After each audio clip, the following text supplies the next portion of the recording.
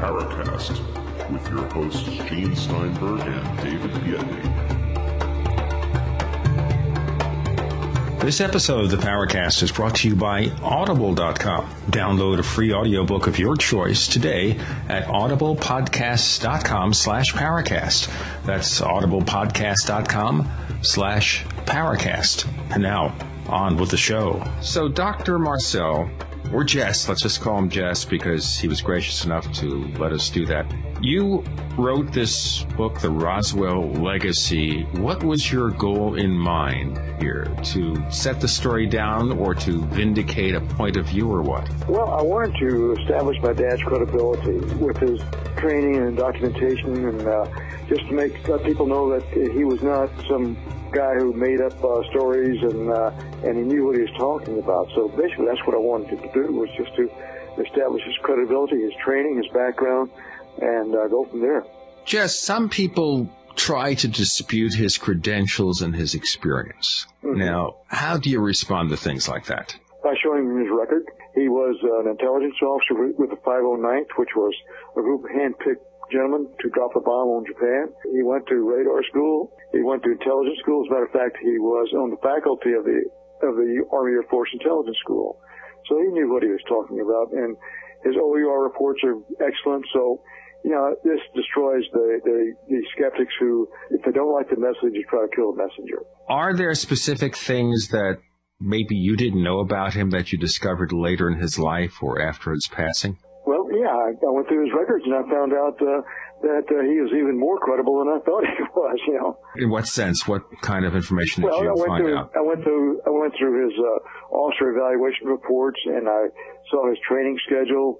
You know, the decorated war hero. I learned of all the medals that he got when he was in the war in the Pacific. You know, so that's what really made me proud of him. In terms of your own personal introduction, let's kind of take people back, because we had you on the show a year or two ago where you described how you first saw this sample of a fragment of the crash at Roswell. How did this come to your attention?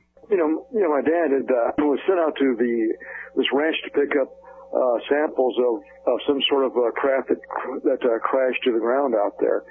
And as it turns out, our house is on the way to the base, so instead of going straight to the base, he swung by the house, even though it was late at night, to show my mother and myself what was down on the ground out there. So he was very excited about that, so that's how I got a chance to see this. He did this because it's something very unique, and again, he wanted my mother and myself to look at this because we'll never see anything like this again. So what exactly did you see at that particular point in time? Maybe you just refresh our memories before we progress with your story. Okay, well, what he did, he pre-positioned a lot of this debris on the kitchen floor of our house in Roswell. And it consisted of a lot of foil-like material, some beams with strange writing on them, I guess if you would call it that, and some black plastic material that I could not identify either. I could describe it in ordinary terms like bakelite or things like that. But there's a lot of this strange foil that he brought in. Well, Jesse, a question about that. I think there's been a lot of interest in the I-beam and the characters on it, which you've described as looking as if they were sort of a purplish hue, but there was also a description in the book about how they seem to be most visible when light was reflecting off of them. Is that kind of like what you would see with a refractive surface, like a Fresnel lens, where it really becomes more obvious what it is when there's light being refracted through it? These were geometric type figures written along the inner surface of this beam that I was examining. And when you held it up to the light, you could see that they were semi-reflective, almost like a metallic hue, purple-violet hue. And there's, a lot of these little figures imprinted along the edge of this thing. And so they were semi-reflective of light. Are you describing hieroglyphic-type images here? Yeah, my first impression was hieroglyphs. You know, I thought, hey, look at those hieroglyphs on there. But on closer inspection, it wasn't hieroglyphics, but it was geometric symbols like spheroids, oblate spheroids, truncate triangles, circles, things like that. But all it lined up along the inner surface of this this being. There's one that I could recall for sure. It looked like a truncated pyramid with a ball on top of it, and these were solid, not line drawings, because I could recall that as a familiar object like a seal balancing a ball on its nose there. Now, some people want to say, hey, this was a Project Mogul balloon. This was really a balloon, and not some kind of craft that they couldn't identify. Yeah, that was the secondary story. They first tried the weather balloon with its radar targets, then they tried that Mogul balloon with its radar targets. And the only difference between the Mogul balloon and the weather balloon is that the Mogul balloon had microphones which it carried up into the stratosphere to listen for any possible sonic vibrations from a distant nuclear explosion, say in the Soviet Union. But, the only thing secret about the Mogul balloon was its mission. The material was just off-the-shelf material, very much like a weather balloon. Well, now, let's drill down on that for a moment, Jess, because I know there have been people over the years who have claimed that let's just understand something here. The Mogul balloon had this foil material, but then there was a paper backing, right? Right. And that paper was attached to the foil with this tape? Is that correct? Well, no, what this was like tin foil on a gum wrapper. There's a paper backing there.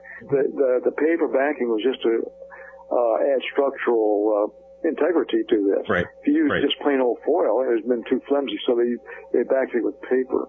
Well, there's this talk about this tape, and in the book you specifically mentioned that your daughter, Denise, she had found some of this tape and had acquired it, and I guess this tape supposedly was manufactured by some kind of a toy manufacturer and has some kind of characters printed on it. Now, I assume when she got a hold of this, you saw this tape. What was this tape actually originally used for in the Mogul balloon? Well, I think manufactured by a toy company. It was Scotch tape with flowers on it, and I'm not sure what they used it for, but that's where it came from. After the war, they had a lot of this Scotch tape with flowers on it, and that's what they used on the Mogul balloon, to affix the foil to balsa wood sticks like a kite. I see. Okay. And that's where that came in. And these flowers, obviously there's got to be a huge qualitative difference between seeing ink printed on paper versus what you're describing as these solid characters that really seem to gleam purple when light fell on them, as if they were almost laser etched. Well, the flowers, of course, line drawings, and they're not solid, but the symbols I saw were solid in nature, and believe me, they were not flowers. And the tape that they used on the Mogul balloon was about an inch or inch and a half wide from the description, and the symbols I saw were along the inner edge of this beam, which were not on tape, of course, and much smaller than the tape on the Mogul balloon would have been. It's also safe to assume that there was no beam-like metallic structure used anywhere in the Mogul balloon, correct? Yeah, there's sticks like a kite. It's on the Roland radar target, and they used wooden sticks to, for the basic structure of the device. Now, something that is curious, Jess, and I don't think we've asked you this before. But, of course, you know about the multiple affidavits, I guess, that Walter Haut had produced. And there was the one affidavit at the very end of his life that there's some concern about because of the involvement in Don Schmidt in getting it from Walter Haut.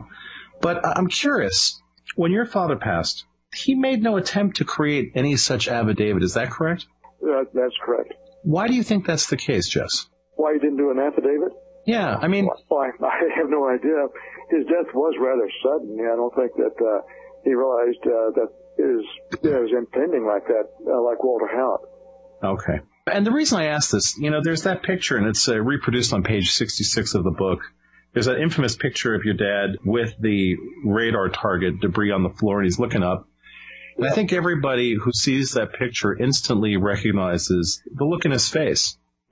Exactly. Which is, just that he's looking up going, I can't believe they're having me do this. Yeah, you got to be kidding me, Did he ever talk to you about that photo? Curious. No, I didn't know it existed until after he died. We never really discussed this in the family very much because basically he was following orders not to talk about it. So even in the family, we didn't really discuss this very much, and I had no knowledge of these photographs until fairly recently. So your mother also, presumably, I mean, there were conversations, I'm just presuming this, between your father and your mother that you weren't privy to. Mm-hmm. Oh, sure. What was her stance on the secrecy issue? I mean, she wasn't a member of the military, so, here your dad, let's say, presumably tells her something. Yeah. She never really let any of that out? Well, she was a good housewife, good wife, and loyal. And she was, as I was, also told never to talk about this. So this was kind of put down. It's in the back of your mind, of course, but the message was don't talk about it. And we followed that fairly strictly. I guess it'd be passing references, when I was at home, but in the growing up years. But my dad really didn't start talking about this or really released this until after he was interviewed by Stanton Friedman in 1978, I believe it was. And I was out of the house by that time. I was no longer at home, so we never really discussed this. As it stands, basically, the discussions he had with Stanton Friedman are what it basically amount to, not an affidavit, obviously, but that was the first time that he was then speaking about this to anybody. So why do you think, after all these years of him keeping quiet and not talking to you or his wife about it, why do you think he started speaking to Stanton? Well, it's 30 years later. He figured this is something that should be told to the public, that the public needs to know what's going on over our heads. And I believe that's why he did that, because he was no longer in the military, and he felt at that point that even though he was ordered not to talk about that, he figured enough is enough. I'll go ahead and start revealing what I know about this. At a particular point of time where he started talking about it, did anybody come from the military and say, hey, Jess, don't do this? Not to my knowledge. Of course, I was no longer at home at that time. So I was practicing medicine up here in Montana in 78. So, but to my knowledge, he was never accosted or, interviewed by anybody like that. So, in your book, Jess, I found the most interesting chapter probably to be chapter 6, a government official's admission. David, let's make this the cliffhanger. The government official's admission, coming up on the Paracast.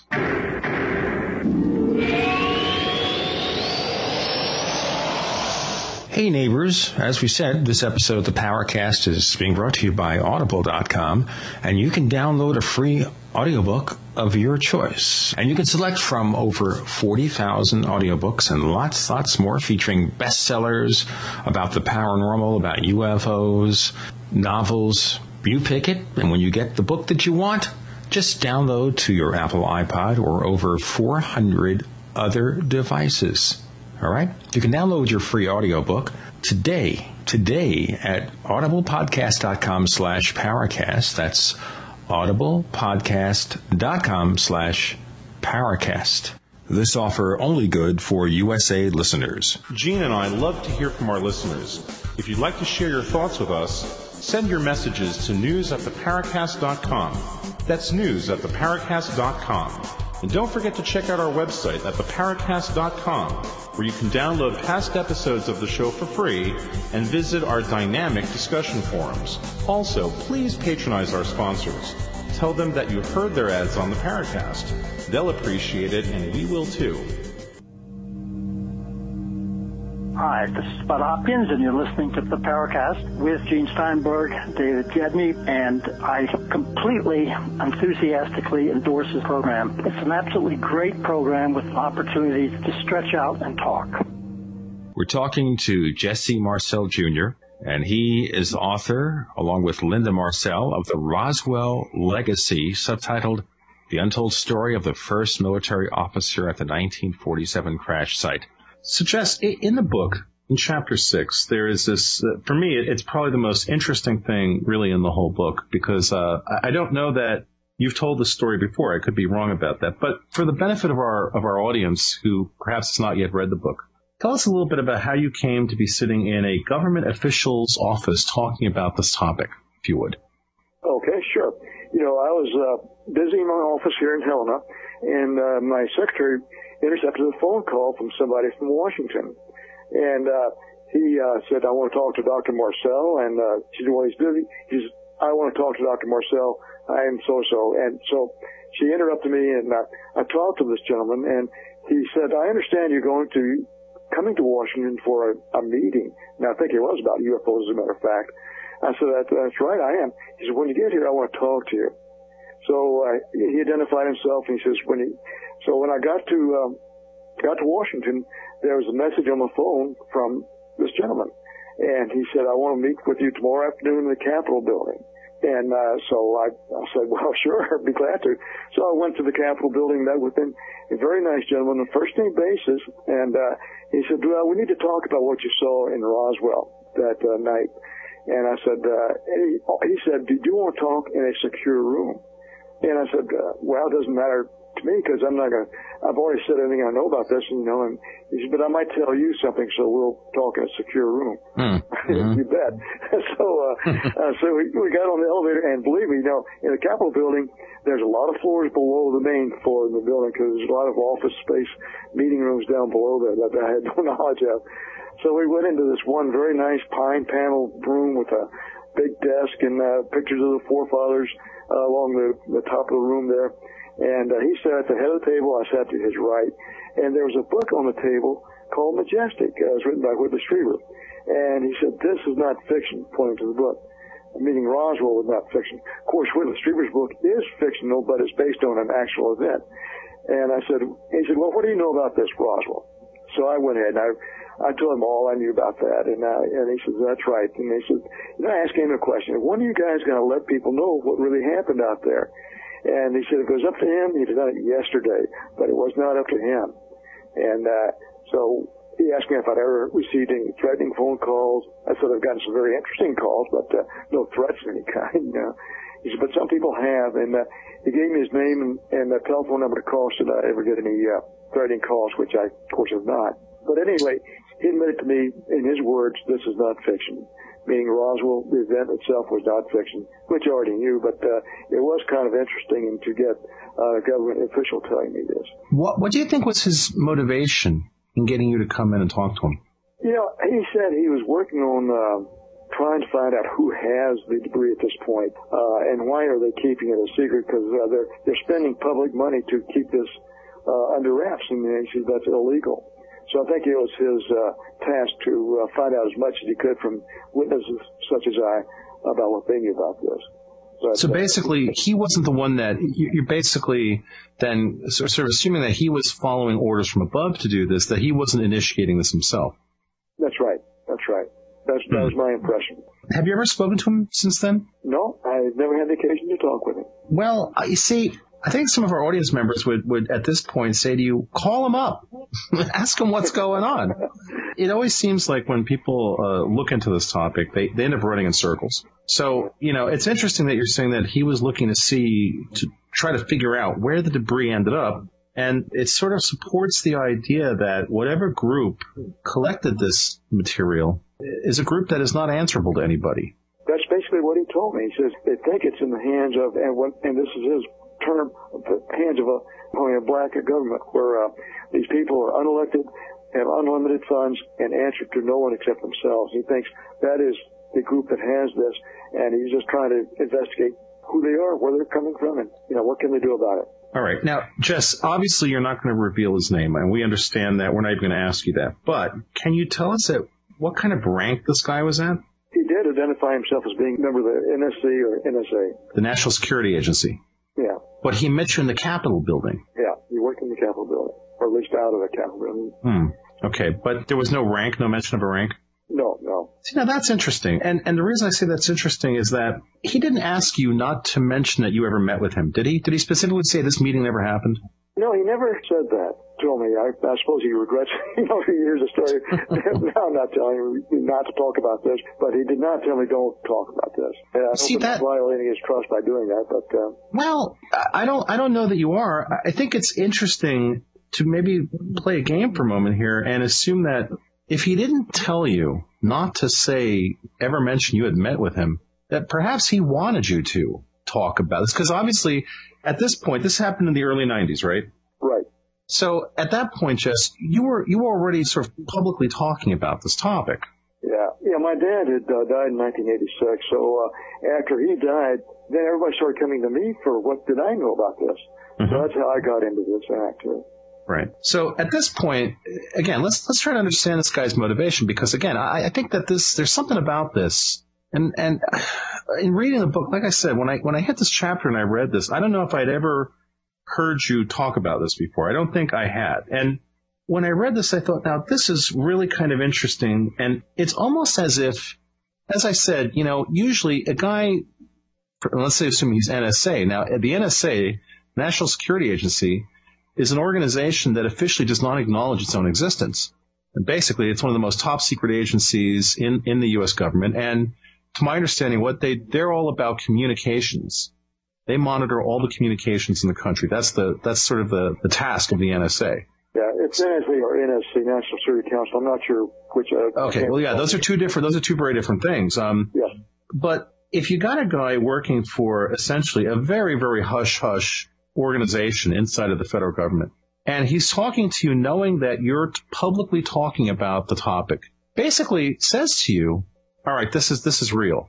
And he at that point knows that, and if he doesn't say to you, don't mention we've never spoken, don't mention that we've ever met, this, if he never said this meeting didn't happen, I mean, to me, it's almost as if, and this is separate from your own memory of what your father brought to the house. Okay, let's put that aside for a moment. It's almost as if either A, he wants you to talk about this to sort of force somebody's hand, or, and I'm curious what your comment is about what I'm about to say, or it almost sounds like an attempt to spread some disinformation through you. Well, you see that's possible. I never really thought about it along those lines there, but I guess anything is possible. I'm not going to say yes or no on that. Right. No, well, there's possibilities and there's probabilities. And I think, again, like I said, the fact that this guy basically says to you, this is real, this is not fiction. It's interesting. Like, I think to myself, why would a guy like this say this to you knowing that you're publicly talking about this? And quite frankly, I think it really, more likely than not, is to try to have it out in the open so that a hand is forced, so that essentially you help do his work for him. That's kind of what it sounds like. Let me throw a devil's advocate idea here out there now that we've kind of raised the point of the motive, which is that we assume that government agencies will often be at lockstep for a particular point of view. So the NSA, everybody's doing this, but maybe there are different factions. And one faction says, you know what, we should get this information out there. Let me talk to this guy, Dr. Marcel, and give him this information and see what he does with it, where he goes with it. Or as you suggested, maybe it is disinformation. But if we look at the positive side of the venue here, maybe it was an effort to promote a revelation of something because this person or this group disagreed with the point of view or the conventional wisdom. Well, it's possible, Actually, they tried to use UFOs as a cover-up for top-secret aircraft that they were building. Mm-hmm. So who knows what their motive was. I've not heard this thought before, but it's certainly plausible. Also in the book, Jesse, you talk about the fact that it turns out you had a UFO sighting that you had forgotten about, which is another very interesting revelation. Can you tell our audience a little bit about that? Well, the only UFO sighting that was really strange that I can really relate to is just basically like a light in the sky, and this was, I was in Iraq. We were flying back in a pair of Black Hawk helicopters from Kirkuk into Balad, and late at night, and I saw, and military helicopters don't have visible running lights. It's all infrared, so it takes night vision goggles to follow them. But there's a visible light, a white light, traveling fairly high speed, going from south to north up towards Turkey. And I knew it was not a civilian aircraft because there was certainly no fly zone, and no one would fly with a visible light on their aircraft anyway. Mm-hmm. So this is just a light in the sky, and I had no explanation for it. Everybody else saw it too. Kind of one of these head scratchers. So here you are serving in the military. People know who you are. Did people come up and tell you about their UFO experiences, feeling that you would be sympathetic to their stories? I've not had anybody really talk about that. They basically want to know what I saw and what I know. As a matter of fact, I've had flag rank officers sit down with me and discuss the issue of Roswell, but I've not to recall had anybody talk about their own UFO experiences. So what's your opinion about the other research work, Jess, that's been done about Roswell? I mean, obviously, given your reality, you've interacted with most of the people researching this. I'm guessing certainly probably with the majority of them. What are your personal feelings about some of the people involved in this research? I mean, are there people you look up to who you think are doing better work than others, perhaps? Stanton Friedman is the one that comes to mind on that, because he's the one who talked to my dad. They were good friends of the family. He was good friends with the family, and so Stanton Friedman was the kind of person I really look up to. Certainly there's a lot of other people also, but Stanton is, in my feeling, stands head and shoulders above everybody else. Mm-hmm. In the book, basically, you come to the conclusion that these are extraterrestrial entities. On the Paracast, we talk a lot about this, and one of the things that constantly comes up is the issue of deception. Now, let's just talk about this for a minute, because, your father comes in with the stuff, and he says, look at this stuff. This is from an alien spaceship, all right? Well, he said they use words like, I think, flying saucer. That's what he said. Okay. Right. So he didn't use the term extraterrestrial or alien? Not at that time. He said, but the connotation was there. He was, like I said, the connotation of this is something that came from someplace else, and I think he used the word flying saucer to describe that. Because at that time, there was a lot of sightings in the sky, beginning with Kenneth Arnold over Mount Rainier in Washington. So, and the term flying saucer started with Kenneth Arnold.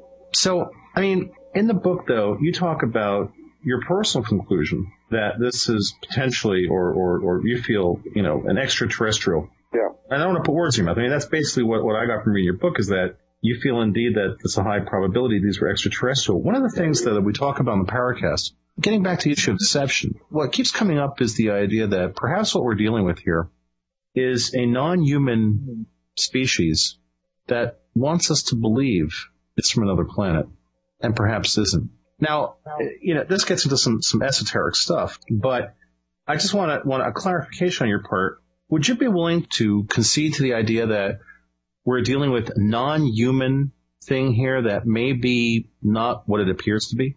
Non-human, that means... Yeah, let me... Well, see, here's the thing, right? Yeah, I think it's non-human, but... Right. So, again, this is long-time listeners to the show know that we're trying to sort of unravel this mystery. And if we look at the historical reality of this, at least in terms of mythology and in terms of the idea that there seems to be throughout much of human history a continuing, I don't want to call it a conversation, but interaction between non-human beings and humans. And often the non-human beings putting themselves in a position of superiority, where there are many different versions of this, the original origins of the gods. We have in Middle Eastern culture the jinn, who seem to be some sort of interdimensional entities that show up, do things, and then leave. And something that I personally put forward on the Paracast is the idea that there's a possibility we're dealing with creatures that perhaps live on the planet alongside of us and want us to believe that they are from outer space, that they are from another planet, so that we perhaps won't think that they're right next to us, and maybe we'll be more secure in that. I guess what I'm getting at here is that every time we hear the term UFO in, for example, in mass media, we often see the word extraterrestrial sort of associated with it. And it's an extraterrestrial UFO or an alien craft. And when people hear alien, they automatically think extraterrestrial. Where when I hear alien, what I think of is non-human. Do you personally think that there's a possibility that what we're dealing with here is a non-human species, technologically advanced to ours, but perhaps that is closer to home than we might think? I'm not asking for a confirmation, just your opinion. Well, my opinion is, these are extraterrestrial craft that come from another solar system, some distance away. And that is my feeling, because they have been around for a long time, as you pointed out. There's a cave art that shows what looks like a typical flying saucer. Mm-hmm. There are paintings done in the Middle Ages that show things much like a flying saucer in the background, like the Madonna and the Child. There's a famous picture where the artist drew a flying saucer there with a man and his dog looking at it, so. Absolutely. Familiar with the image, yes. Yeah. My feeling is these are extraterrestrial coming from a different solar system, that these are scientific probes, pretty much like we're sending to Mars and other planets in our own solar system, just to gain information.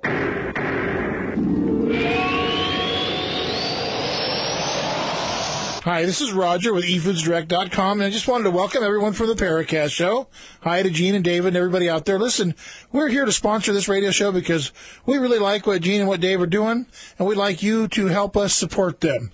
Now, we are a long-term storable food company. However, the foods that we produce are low-moisture foods. They're very, very high quality, and you can live on them every day. You can literally cut your grocery bill in half or more than half, maybe as much as 60%, by buying bulk foods from eFoodsDirect.com. But right now, a recession/depression is on the way. We're advising people to sell the toys in the garage, hawk off the old jewelry you don't use, pour the money into food supplies before it's too late. I'm telling you, it could be too late. We also can provide water filtration, other needs. Call eFoodsDirect.com and let us continue to support Gene and David here. 800-715-4380, 800-715-4380, or go to eFoodsDirect.com. That's eFoodsDirect.com, 1-800-715-4380. Hey, neighbors, the easiest online meeting service, GoToMeeting, just got easier.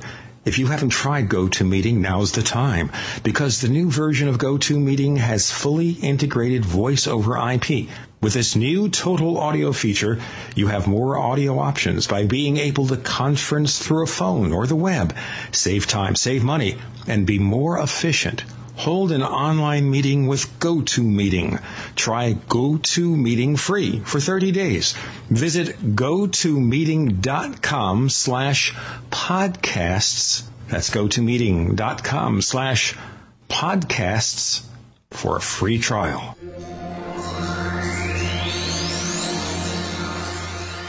You're in the Paracast with Gene Steinberg and David Biedney.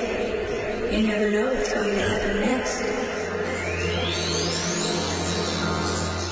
We're talking to Jesse Marcel Jr., who wrote with Linda Marcel, The Roswell Legacy, the untold story of the first military officer at the 1947 crash site. Let's look at the book a little bit further here. Now, in putting this together, is there anything that surprised you about your explorations into your family history and to the UFO mystery in general? I'm not quite sure I understand the question. Maybe unexpected as opposed to being surprised. Oh, unexpected revelations? No, I don't think there's anything really unexpected. You know, like my dad, you know, he was a down-to-earth guy too. He was very military, and he finally got out in the 50s after he quote said, I had enough of this, and got out to go back to Louisiana.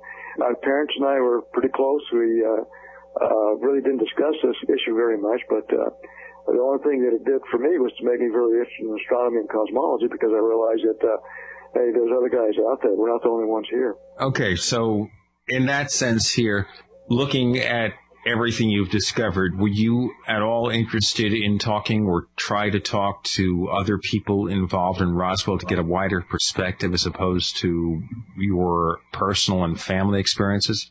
No, you know, I just kind of let, you know, if somebody wants to know about this, they can come to me. I don't go out preaching on the street corner, you know, about Roswell. You know, it's a subject I know. I happen to be there, you know, just through fate. And if people want to know what I know, I'd be glad to talk to them about that, but I don't go out, you know, intentionally to broadcast this thing. Like I said, I wrote the book, though, just to establish the credibility of my dad, because he was, you know, the skeptics were demeaning and trying to make it seem like he wasn't who he really was. Now, growing up in Roswell, Jess, obviously there were other kids whose parents were involved in the military. And this, in 1947, this was big news in town. I think a lot of people are curious about whether or not even your friends talked about this in terms of maybe hearing rumors from their parents' friends. I mean, obviously, it looks like there was a lot of debris to pick up. And you make the point in the book that if it had actually been a mogul balloon, that the amount of debris would have been pretty minimal versus what it appears to have been a large amount of debris, enough to require a transport to take it out. Were there any kind of rumblings or anything from other kids or their parents? Or was this just kept completely quiet? Well, you know, when the story hit the papers, you know, it was kind of a flash in the pan. You know, Walter Howe issued the press release about the Air Force capturing a flying saucer. It hit one edition. Boy, the next day the story was killed, though, because they determined General Rainey, who actually gave orders to my dad not to talk about that. He ordered the story be killed, so they issued the second release a day or two later saying that this is nothing. You know, it didn't happen, just a weather balloon. So, and my childhood friends, we just didn't discuss it because the story was just too fleeting, and I was told not to talk about it to begin with. Well, you had a lot of willpower and discipline for 11-year-old. I don't know if I was 11, this had happened to me, if I had held something, even though my dad had said don't talk about it. I don't know if I could have that would be an invitation to us. You see, if that case here, they would have said, "Hey, man, you know what? I'm going to talk about it, man. You're not going to stop me," and that's it. So there. Well, times have changed. I was a military brat, and I followed orders just like my dad did. So times have changed. It probably wouldn't be like that now, though. Let's look at your personal story a little bit more, too. Okay, so you're retired from the military now. Mm-hmm. You became a doctor. What was your specialty? Ear, nose, and throat, otolaryngology. I went through the Naval Training Program at Balboa Hospital in San Diego and became an ENT specialist at that point. You were strictly a military doctor, or did you ever practice privately? Well, initially I joined the Navy in 1962 just in time to get involved with the Cuban Missile Crisis, which is scary. But then after that's almost a story in itself, I bet. Yeah, I was on board a troop transport ship, and we were heading in to invade Cuba, and had we done so, I wouldn't be here now. But that's, like I say, another story. But I was in the Navy for about 8 or 10 years, got out, then joined the Army National Guard because I wanted to continue with my military, and got to go to flight school at Fort Rucker to become a flight surgeon, where you earn your wings. And I was in private practice at that time. Retired from the National Guard in 1996, got called back to active duty in 2004 for Operation Iraqi Freedom. And so that's, finally retired in December 2005. So right now you're fully retired, or do you do anything at all? Fully retired, yeah, fully retired. You gave up on it. Yeah, well, at 69 or 70, I think it's about time. Now, Jess, it's kind of interesting that you got called back into duty at a point where you'd think that the Army just wouldn't have you come back. I mean, yeah. What was, I'm just, not it has anything to do with Roswell or paranormal, but what's your take on that? Why do you think they brought you back in at a point when, I think some people would say, why are you even going back? You're a little old for doing that. Why did you think you got brought in? Well, I spent my 69th birthday in a Black Hawk helicopter flying over Iraq. But as a flight surgeon, I guess they really needed flight surgeons, and it's a critical MOS. And so I was physically fit, and said, "Come on in." I said, "Sure, be glad to test the water again here."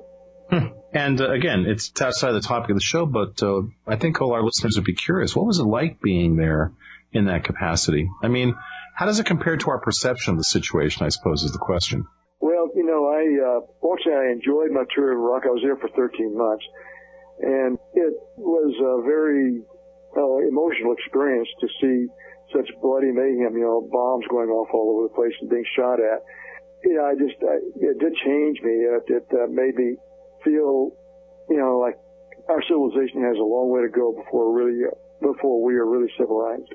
And it was a shocking experience to see somebody blow themselves up and or getting under attack with mortars, and it does change you.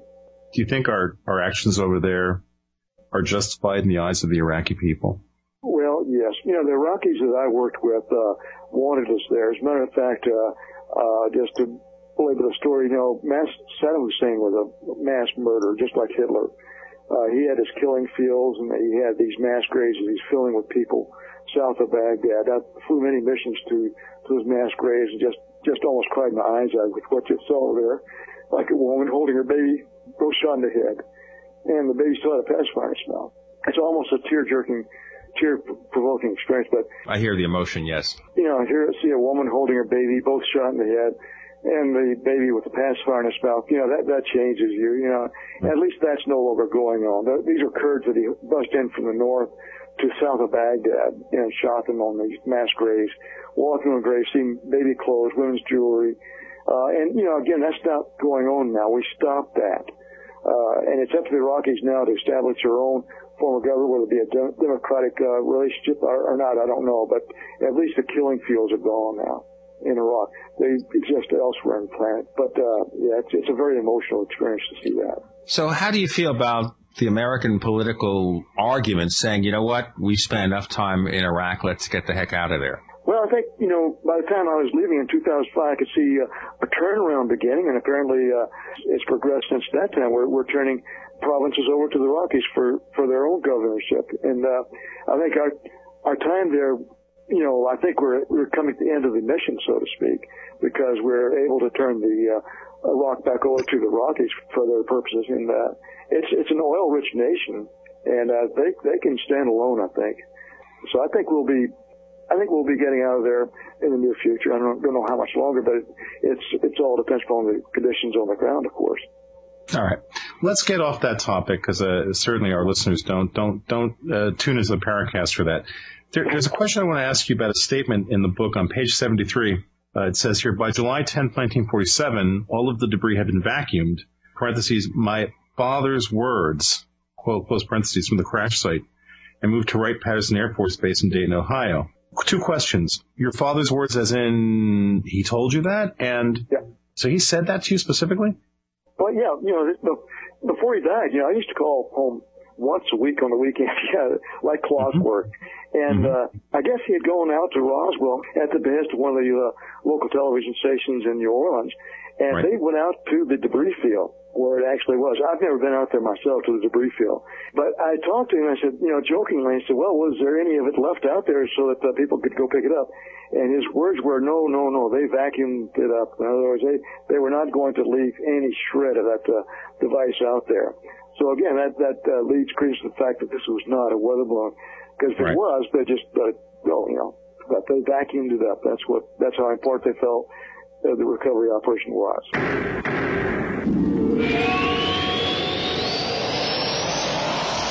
Fate magazine is proud to be celebrating its 60th anniversary and its 700th issue. That's 60 years of bringing you true reports of the strange and unknown. Fate brings you the latest on all aspects of the paranormal, like angels and miracles, psychic phenomena, ghosts, UFOs, and much, much more. It's bigger and better than ever. Subscribe now by calling 1-800-728-2730 or online at www.fatemag.com. That's 1-800-728-2730 or www.fatemag.com. What are you waiting for? Your fate awaits.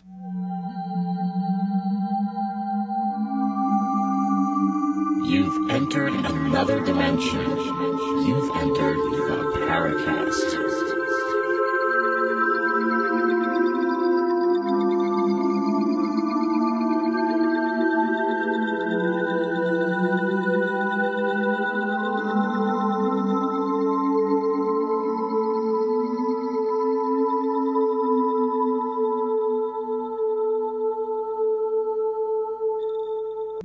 On the Paracast with Dr. Jesse Marcel Jr.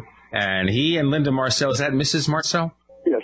Okay. Wrote The Roswell Legacy, the untold story of the first military officer at the 1947 crash site. David, you want to pick up on that? Yeah, what I wanted to ask Jess was the statement that the debris had been moved to Wright-Patterson Air Force Base in Ohio. That was something your father confirmed for you, correct? Well, that's not really, because what he did, he flew the debris to General Ramey's office in Fort Worth, at Worth Army Airfield. And my understanding from there is that it was then brought to Wright-Patterson Air Force Base. But my dad didn't say it because he was not on the loop to know. That's what that's why I was wondering where that statement came from, because I would assume that he wouldn't have been on the loop on that. Yeah, because if you didn't need to know, you didn't know. In other words, they're very compartmentalized. Use compartmentalization to achieve secrecy. Here's a question for you. We've heard stories about other people in Roswell stating that they had been threatened by the military with the possible pain of death for talking about this. Did you ever get the sense, or did your father ever tell you that he had been threatened in that way? No, I don't think he had, because he was a good soldier. He was ordered by a two-star not to talk about this. And furthermore, he was to make it known that his family was not to talk about that either. So, but he followed orders, as we did. So at this point, though, you're openly talking about, you've got a book about it. We can then assume that you've not been told by anybody not to speak, because otherwise you would have called your government official guy. Yeah, they wouldn't dare tell me not to talk about it now. It's too late. It's too late. Okay, let's kind of maybe look at a perspective here. The Roswell incident happened in 1947. Starting in the 1970s, we started getting stories about it. Up till then, there were rumors about a crash in Aztec, New Mexico. And did you ever hear of that one?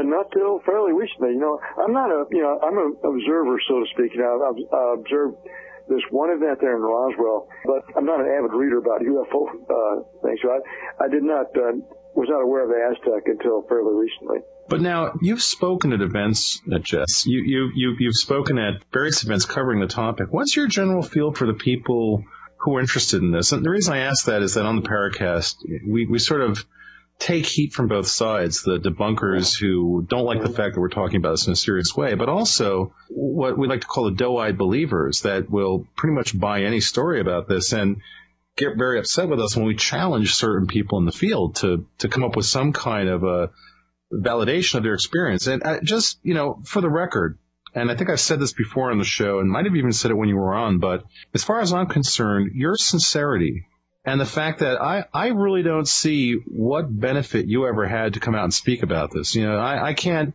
imagine you're going to make a huge amount of money on your book. I'd be thrilled if that were the case, but I don't imagine that's the case. So as far as I'm personally concerned, Jess, you are the closest thing I feel that we have to a smoking gun on Roswell as we're ever going to have. I think your word is impeccable. So just for the record, I want to say that because there's not many people in this field I feel that way about. I think what you're doing here is conveying a truthful account of what happened to you. And I don't see any hidden agendas in your world. I think that of all the people we've spoken with on this show, you're clearly in the top 5% of people who I find highly credible. So, and you don't need to thank us. We thank you for being that way in a field where there are so many people who, look, we appreciate your coming forward with this. And, being a sober voice in what is otherwise, I think many people would agree, a polluted pool. What's your feeling about this on a personal level? Just, you've dealt with all these people who come up to you and probably want you to give them answers to what's going on. I mean, how do you feel about that? Well, I am not reluctant to talk about this, obviously, and I think that people need to know what's going on above our heads here. And, these meetings and talks that I get to people, most people are very receptive about that, and I can tell that by the quality of questions I get at the end of the talk there. And I think most people are very accepting about the fact that Roswell is what it was. That certainly it was not the only event like that there's others. The Soviet Union had UFO events, Europe, so it's a worldwide phenomenon, but most people accept this. As a matter of fact, I just got back from giving a little talk in Reagan, Germany. The Germans are very accepting of this event there. They had very good questions, and I think, again, most people are accepting of this. What event was that you spoke at? There was a meeting like a UFO meeting there in Reagan, Germany, and is organized by a group, and I, along with other speakers, were invited to talk there. Just out of curiosity, how many people are in the audience? We're just curious. I think there's about 300, 360, something like that. That's almost more than we can get for some of the events here. Well, the Germans are very open about this.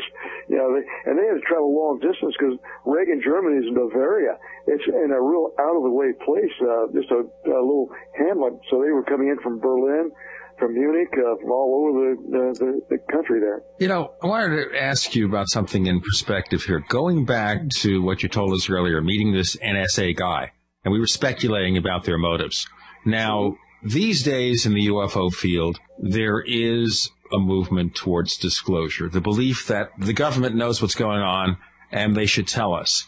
Well, now, having been in the military, spent your life in the military, knowing what your father experienced during his life in the military, knowing about this event, having a sighting, having this NSA meeting, do you think the government really knows any answers at all? Well, I'm waiting for the disclosure to occur. Some time ago, NASA conducted a survey of what will happen, not if, but when the big announcement is made. And as it turns out, most people would be accepting of it, and that's my experience.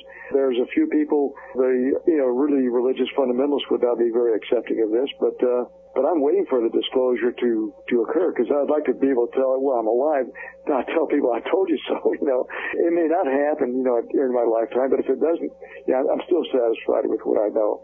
But there may be a slow release of information, to prepare the public for the announcement. And the United Kingdom just released a bunch of files that they had, and I'm waiting for our government to do the same thing, but so far in vain. So you definitely feel they know something, and they do have a final answer. Yeah, and it's not the military. People won't say, well, it's the military. No, I don't think the military really has that much to do with it anymore. I think it's been taken out of their hands. Do you think presidential candidates, when they mention, and they have in the past, well, we're going to try to get information, and then, of course, they get into office, and like the other promises they don't keep, that one they don't keep either. So do you think that maybe the day the president-elect becomes president, he's inaugurated, somebody from the NSA or higher up goes into his office and says, Mr. President, this is what's going on, and no, we can't talk about it? Well, I think the president should be alerted to this, informed about what's going on. And it may be that, they feel, oh, boy, I'm going to finally get to this place where I can get this information out, but maybe there's something that they feel should not be released. Maybe there's something that we really don't need or would not want to know about. It's kind of scary in that regard. But I think they have good intentions, but for some reason, once they're there, there's a reason that they don't want to disclose it. Just what about the stories about people like Corso and the reverse engineering of these materials into current technologies? Do you think there's any veracity to those stories? Oh, I think superficially there may be. I don't know that we got the night vision goggles and transistors, things like that from alien technology, because I think that we're smart enough to have done it ourselves. As a matter of fact, you could take a device like a transistor and trace it all the way back to its very beginnings. So, it may be that they're getting some reverse engineering, some information, but I think it's almost like giving a digital wristwatch to Da Vinci and telling him to reproduce it. You couldn't do it because it takes a certain amount of technology to reverse engineer things like that. Right. You have to be part way there before you can go the rest of the way. That's right. If you're looking at technology, if you're looking at technology that may be hundreds or thousands of years ahead of us, how would we know? I mean, we mentioned this, David's mentioned it on the show. Say, for example, we go back 100 years. And it doesn't have to be 100 years. It could be 50 years. Hand them an Apple MacBook, one of the current popular notebook computers, and say, okay, figure it out. Well, they know it has a keyboard. They know it has a screen, but they're not going to figure out how to reverse engineer that, are they? Yeah, that's exactly right. No, it takes a certain amount of technology to be able to reproduce advanced technology, I understand. Listen, we're just about out of time. Maybe you could tell our listeners, where can we get this book? Any of the usual offenders like Amazon or something like that? Yeah, they can get it from them. I do have a website that they can get an autographed copy from. It's JesseMarcelSenior.com. If they want an autographed copy, or else they get it from Amazon. And there's other booksellers with it. And by the way, that's Senior with an SR. That's correct, yeah. Sure. Okay, so if we get it from you, and we're going to link to this, by the way, at theparacast.com. So when you click on the name of the book, The Roswell Legacy, you're going to go right to the site. You're going to see Dr. Marcel in all his glory there, staring at you. You're going to see Linda Marcel, who looks like just a lovely person. Seriously. And by the way, I wanted to ask you this, maybe a final question here. And that is, all right, you have kids. Do they have interest in any of this? Well, initially, when all this started coming out, my younger children were kind of scared about this thing, frightened about what's going on out there. But they've grown to accept it. And, they, like I, have accepted the possibility, but the fact of alien extraterrestrial visitations and like me, it's just matter of fact now. What line of work are your kids in? Well, I have one girl who's becoming a nurse. I have another one, they're housewives, basically. I have a boy in computer technology, and one raises horses, and so just about everything you can mention that they're in here in Montana. Okay, and the name of the book is The Roswell Legacy by Jesse Marcel Jr., written with his wife, Linda Marcel. We want to thank you for, number one, of course, your service to the country for so many years, whether people agree or disagree with what we did in Iraq, you have to honor the service of people who risked their lives. Absolutely. Absolutely. I think that's a very important point. You can order the book by clicking on the name of the book, The Roswell Legacy, at theparacast.com. And the reason we want you to do that is because you can order a copy. And if you order it from Jesse, he gets more money for the book. That's a secret of book publishing industry. We didn't want to mention that. That's a secret, that people don't know. If you buy it directly from the author, they don't get the $1.50 that the publisher gives you. They actually get real money, and he'll autograph it for you. And that means the book will be worth twice as much. Exactly, yeah. Thanks for joining us on the Paracast. Well, thanks for the invitation. I enjoyed talking with you. Thank you very much, Dr. Marcel. We very much appreciate your time. Well, I appreciate that, too. Thank you very much, sir.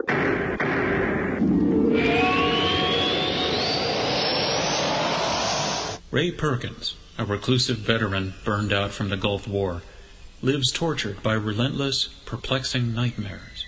Nightmares of a horrific battle in deep space and of a mysterious woman suffering in agony for her devastated world. A woman not yet born, calling across centuries to him.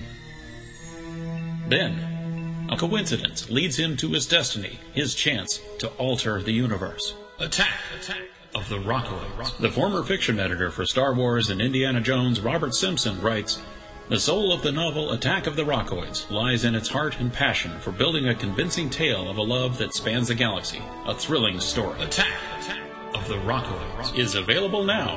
Read a sample chapter and get a special discount off of the cover price at our website, rockoids.com. That's ROCKOIDS.com. Attack of the Rockoids, a novel in the grand science fiction tradition." You're in the Paracast with Gene Steinberg and David Biedney. You never know what's going to happen next. So I have to tell you that Dr. Jesse Marcel, I agree with you, David. This guy is a smoking gun. Absolutely. He is a salt of the earth kind of guy. He's someone who is as credible as anyone you've ever met. And when you listen to the story that he has to tell, he's a man of few words. He doesn't expand on things maybe as much as you'd like. You listen to that and you say, this guy really handled something really strange when he was a young boy. Mm-hmm. Yeah, as far as I'm concerned, take every other Roswell story, put it to the side. I know what I saw when I was 11, and I know that you can remember those things very clearly if they have enough impact on you. To hear him talk about what happened, to have read the book, leaves in my mind absolutely no doubt that he held something and handled some stuff that was very unusual, most likely not ours, not our stuff. I see no reason for this guy to make up any aspect of this story. He just is not that kind of person. I guess when I said smoking gun, because I think I might have said that to him, there's no doubt that whatever else people want to say about Roswell, Jesse Marcel Jr. handled some stuff that wasn't ours. And I think that we can stop right there. I mean, I know that there's all this other witness testimony and all this other stuff swirling around this case. So many of the people around it are gone now. Personally, I don't believe anything that Don Schmidt says, so I pretty much discount anything that comes out of him at this point. And we don't need it. We don't need his meanderings and his craziness. Basically, we have Dr. Jesse Marcel Jr. talking about what his father said that night, and the things that happened afterwards, because, like we said, Gene, this guy, we don't think he's making stuff up. So when he talks about meeting with a government official in the Capitol building, and this guy saying stuff to him, whatever was said in the motivation and the reality of whatever was said to him is separate from the fact that I believe that he heard it, that he went and had a meeting with this guy, and this guy told him stuff. Now, do we know the veracity of the guy? No. But we know that Jesse Marcel Jr. handled stuff. There's no question about it. He's the real deal, for my money. That's the beginning and the end of the Roswell story. It lies in Dr. Jesse Marcel Jr.'s hands and his testimony. And we're not talking about somebody who's 96 years old and barely remembers where the bathroom is. We're talking about somebody who is, late 60s, early 70s. Well, coherent enough. Totally. They send him to Iraq at 69 or something like that? 68 years old. They call him up and they say, could you go and do a 13-month turn over there? At that point, you don't call any 68-year-old and say, hey, could you come out and play war? You just don't do it. So Yeah, there we have it. Dr. Jesse Marcel Jr., the proof that Roswell happened. The book's called The Roswell Legacy, the untold story of the first military officer at the 1947 crash site, from Jesse Marcel Jr. and Mrs. Marcel, Linda Marcel. Now, on the other side of the Paracast, we've got another listener.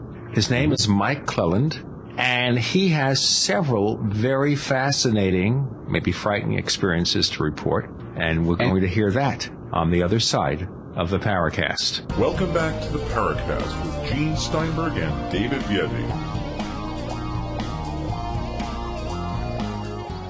Now, we've made a call out to listeners to the Paracast, regular participants of the Paracast community forums, to tell us about their personal encounters. And some have been ordinary, some have been frightening, many have been fascinating. Of course, we had Shani on just a couple of weeks ago, and she had several different experiences. One we thought might reflect a normal aircraft, but the others were pretty unusual.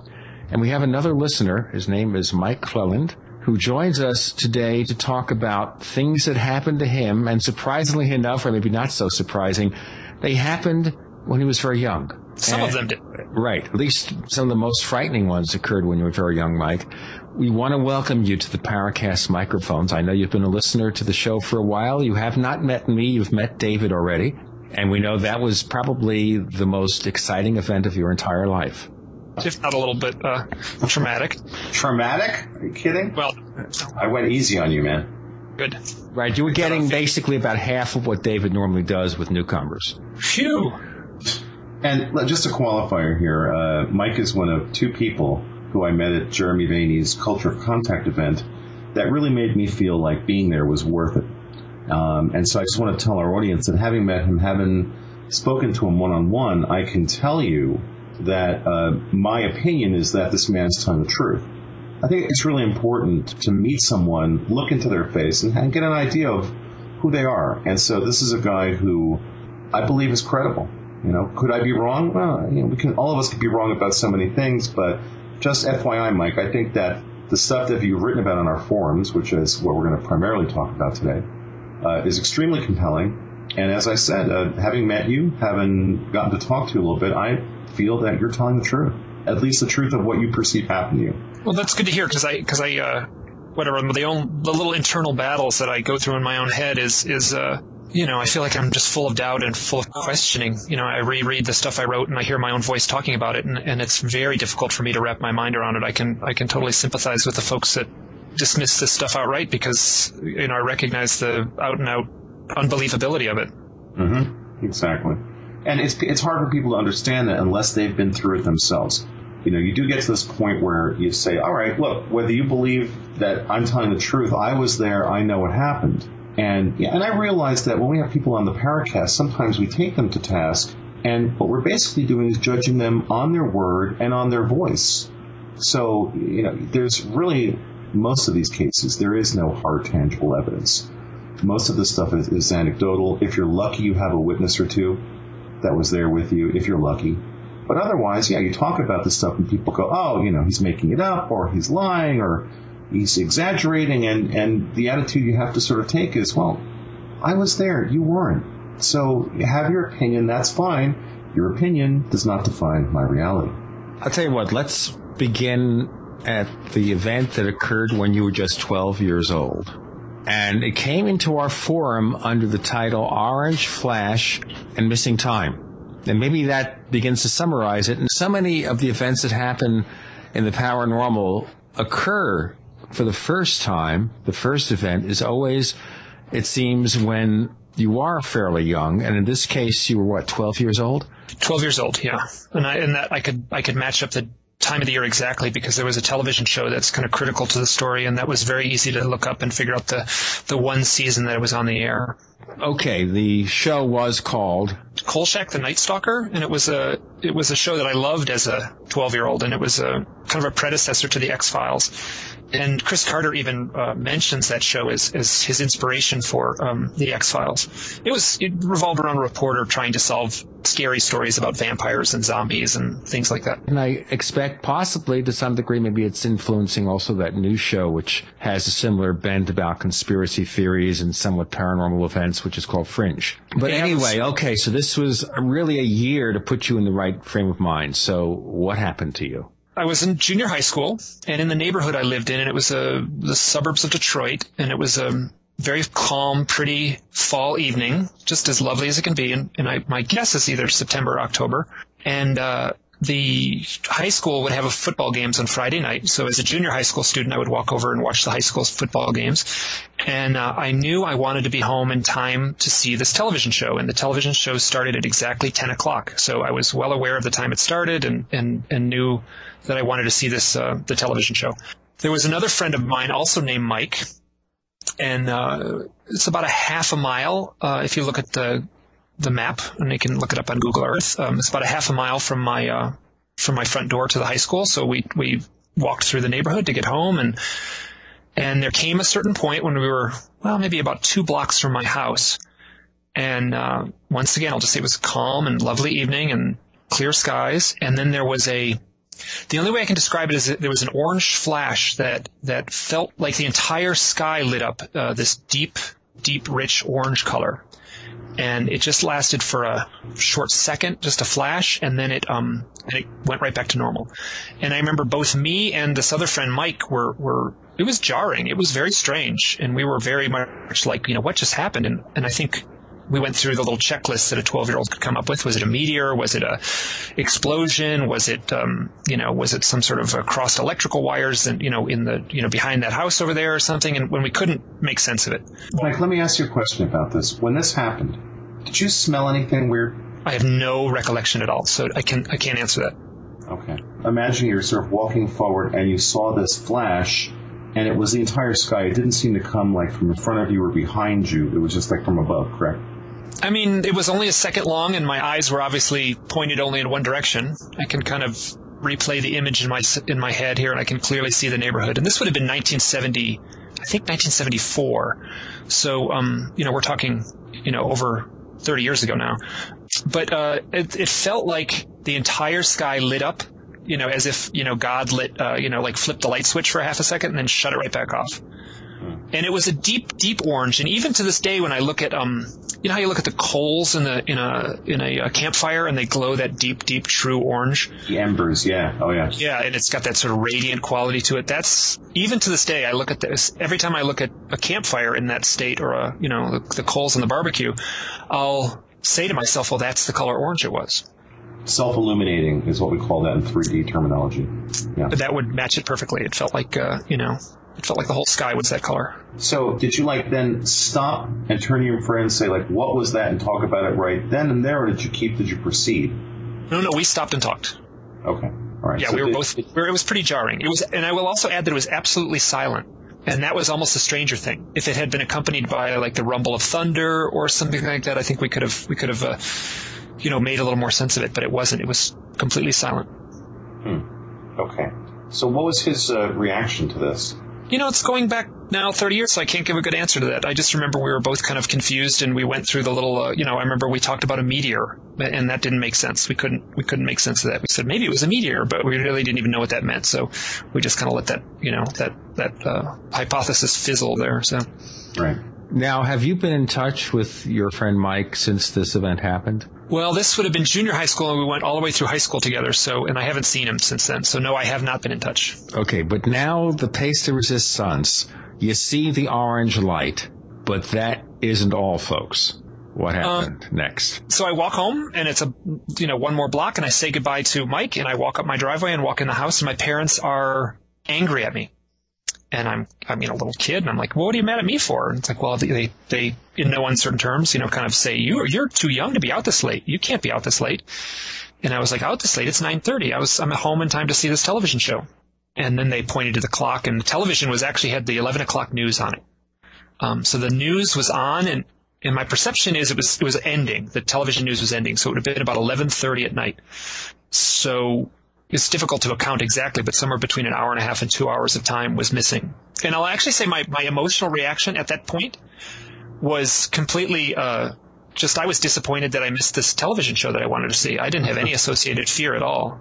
Now, to backtrack a little bit, we're talking about a distance of about a half mile, and depending on the size of street blocks, like 10 blocks, this would take you, 15 minutes, a half hour to do this? I'm guessing 20 minutes. Okay, 15, 20 minutes. So you felt that as far as your perception was concerned, it was no more than 15 or 20 minutes from the time you left the football game to the time that you reached home. That would have been an accurate perception, yeah. Give or take 5 minutes. Okay, now...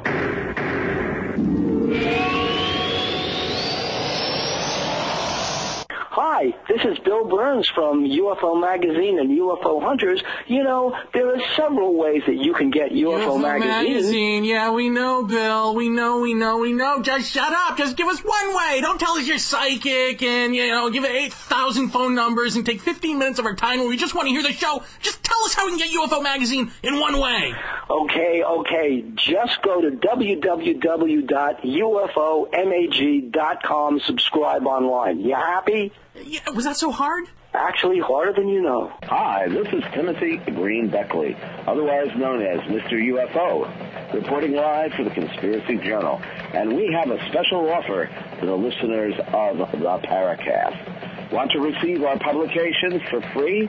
Conspiracy Journal and Bizarre Bazaar sent to you via snail mail. And all you have to do is email me at mrufo@webtv.net. That's mrufo@webtv.net, and we'll send you two of the most exciting publications.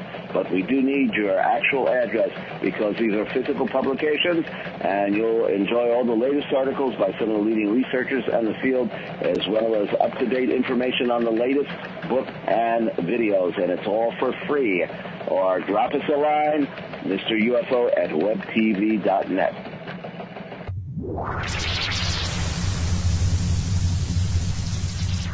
We want to hear from you. If you have a comment or question about the Paracast, send it to news@theparacast.com. That's news@theparacast.com. And don't forget to visit our forums where you can talk to fellow listeners and Gene and David. Just go to theparacast.com and click on the forum links. That's the forum links at theparacast.com.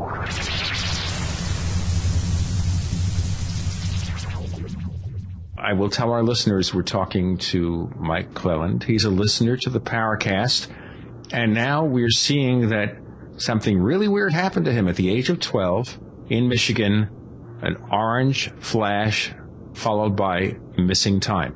Okay, did your parents believe you at all when you said, hey, no, how could this happen? I can't remember at all whether they believed me or not, and I doubt I would even have mentioned the orange flash at all. I think I was probably just genuinely perplexed, and I'm also sort of the youngest kid in the house, so I was kind of the goofy kid, as it were. So they had a kind of a way of just rolling their eyes at a lot of what I said. So. Now, what about subsequent conversations with your friend about this, Mike? Okay, the only conversation we ever had. So the football games take place on Friday night, and then the next Monday at my junior high school, I remember being in the cafeteria with a group of friends, and I definitely remember this other friend, Mike. We were all there together sitting around a table in the cafeteria, and I said something to the effect of, we had this really strange thing happen to us on Friday night. Yeah, it was really weird. I don't know what it was. And then Mike said, without any prompting from me, he said, yeah, it was a UFO with lights and everything. And the very first thing that went through my mind when he said that was, I didn't see any lights. I didn't see any UFO. And I actually thought to myself, it's well, here's a perfect example how these stories get blown out of proportion, because he just made this up as far as I was concerned. And then I never brought it up with him again, and he never brought it up with me again. Now, and I don't remember anyone at the sort of Monday morning or so the Monday cafeteria event, even asking us about it. He just said that, and the whole subject got dropped. A question our listeners, I think, would probably want to ask now, and the people in the forums. Did you have any strange dreams about this event, about UFOs, about anything at all that was odd in the days following this? No, not that I recall. Okay. Now, Mike, in the forums, you put up there's a bunch of stuff you've written about, and it's all really fascinating. Early on in the thread about the orange flash missing time, you tell what is perhaps even a wilder story, wilder as in more interesting in many ways, about this thing that happened when you were at your friend Kenny's house. And this, I guess, takes place before the flash story. Could you tell us about this episode? So this is also the same neighborhood. Actually, Kenny moved to a different neighborhood, so I remember I had to have my parents drive me to his house, and we had a sleepover. And Kenny was a super close friend of mine all through elementary school, and this would have been about 6th grade. It'd take me a little while to figure out how old I must have been, maybe 11 or 12. And we were sitting in his house. It was nighttime. And one of the things that we did a lot as friends is we would draw a lot. I work as a professional illustrator even to this day, and and Kenny and I would draw. That was what we did. We always had paper and pencils out. So we were upstairs in upstairs of his house, and we were in a room, and the room was dark. I remember that. And I think it was either me or Kenny that pointed to the window, and we said, "Look at that." And we ran to the window, and I remember our faces were nice and close to the window, so it wouldn't have been anything reflecting behind us. Mm-hmm. And we watched for maybe a full minute, maybe 30 seconds. We saw something that was basically shaped like a coffee can with a pencil sticking out the top. And it was rotating in a very unusual way. It was rotating in a way that I can only say was extremely controlled and almost strangely too slow. It obviously wasn't a helicopter. We had a very clear view of it. It was lit with lights around the edges of it, it seemed. And this thing was descending very slowly at a curious angle, maybe a 40-degree angle. We watched it for a little while, and I remember actually seeing what looked like the running lights to an airplane flying towards it. From right to left. I'm just wondering about the shape because on the forums there is, I guess, an illustration that you did at the time. You drew this, and when you say a coffee can, I mean the illustration that you did has this thing with a tapered top on it, and then what also looks like almost a rounded bottom. It sounds a little different than when you say it's a coffee can. I just want people to have kind of a clear visual of it. It's interesting because I'm picturing it in my head right now, and I'm picturing it as a coffee can, and I know the illustration you're talking about. What happened is Kenny and I – so I'll get back to this right. So we watched this thing for maybe 30 seconds. There's when the little airplane-looking thing that's only a little flashing dot in the sky, when that thing touches, when those things connect to the coffee can-shaped thing, the coffee can-shaped thing disappears. It just blinks out. It's gone. And then we watched that small little running light fly away. It just, for as far as my eyes were concerned, that was nothing more than an airplane in the sky. If I had seen that little blinking light, I would have thought nothing of it in the night sky. Okay, so let's look at the blinking light. This is below the craft, or what? Kind of swooping in, maybe from left to right. Well, it looks like in the illustration, the way an airplane would look in the sky. I'm going to get on my computer here and just look at the illustration myself. So okay, as you look up the illustration again, and this is something that you did when you were around 11 or 12 years old. So this was your budding talent as an illustrator. We're seeing it evidenced here. And yes, you're seeing my handiwork, yes. Okay, did it make any noise at all? Not that I know of. We were in a house looking through a window, so there was no noise associated with this. Okay, because I was wondering, when I first looked at it, I said, maybe you just saw a helicopter. We thought about that too, and it definitely was not a helicopter. Okay. Yeah, Gene, the illustration looks nothing like a helicopter. No, it doesn't, but I was thinking in terms of only Right, if you're looking at a helicopter head-on, so you can't see the tail rotor, maybe a little bit like a helicopter. That's right, that's what I was thinking of. But it definitely was not a helicopter. And yes, It does come in. It comes in from the right and then swoops off to the left. You can see I drew little numbers there counting out the little flashes. And it seemed to touch the bottom. So anyway, after this thing disappears, Kenny and I are, shocked. I mean, it's a weird feeling. It's kind of like, makes the hairs on the back of your neck, stand up.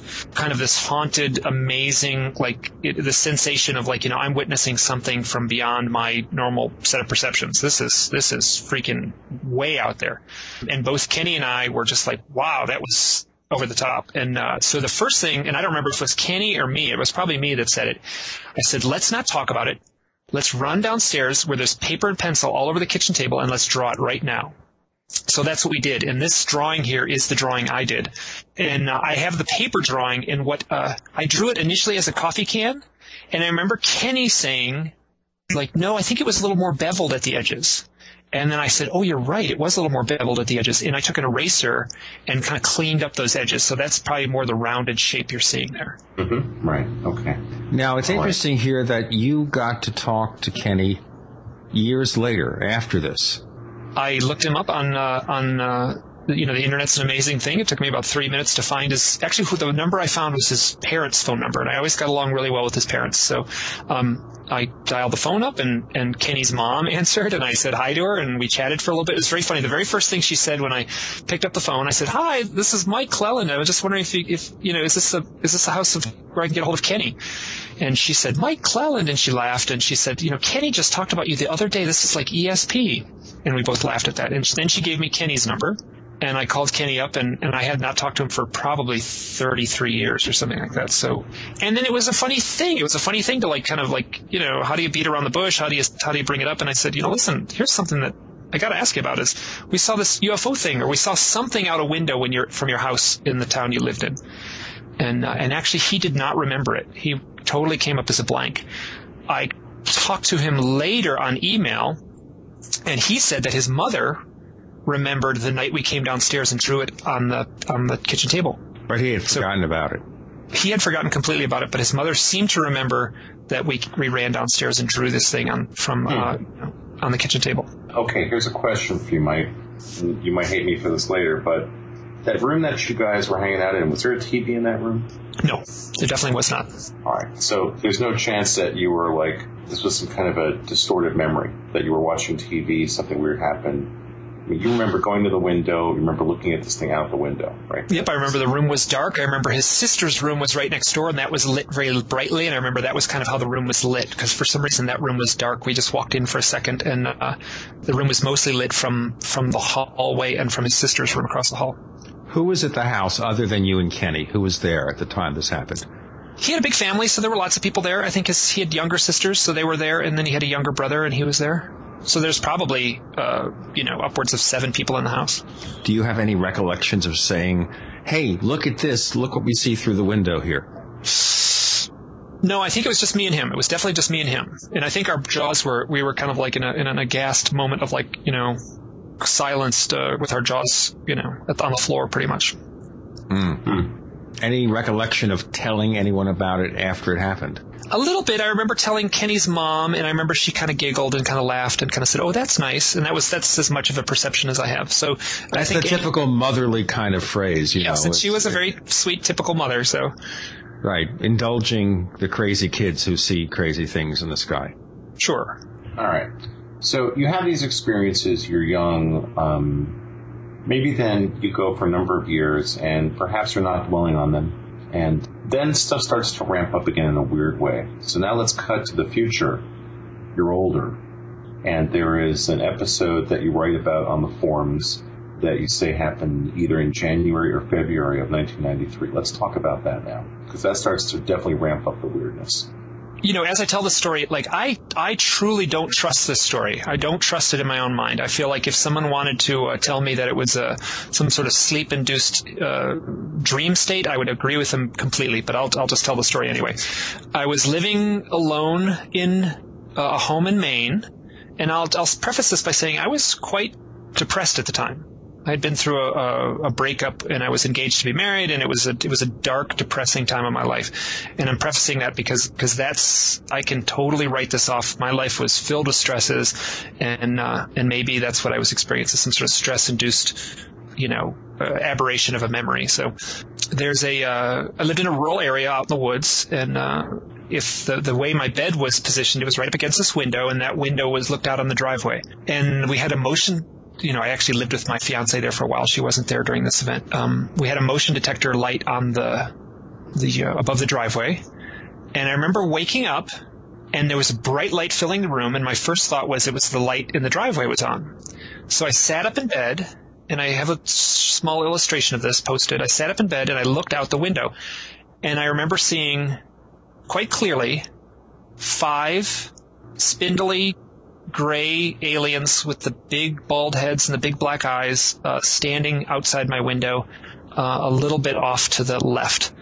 And behind them was something was illuminating the whole thing very brightly, very strange and very bright, kind of flooded the room with light through the window.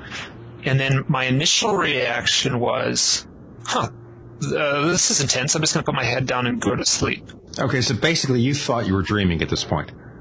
I have no idea what I thought in the moment. I definitely know that the next morning when I tried to make sense of that memory, I just blew it off thinking like, oh my God, I'm so stressed out. I'm so bummed out. And my life is, my life has come to this where I'm just, it's making me, hallucinate and see these odd events. Now, Mike, here's a question now. So this is like 1993, early 93. At this point, what had been your exposure to the mass market media around this topic? I mean, in talking to you at Jeremy's event, it's obvious you're very knowledgeable about this stuff at this point. You definitely seem to have read a lot of material about this topic. But at that time, how prominent was the topic in your mind?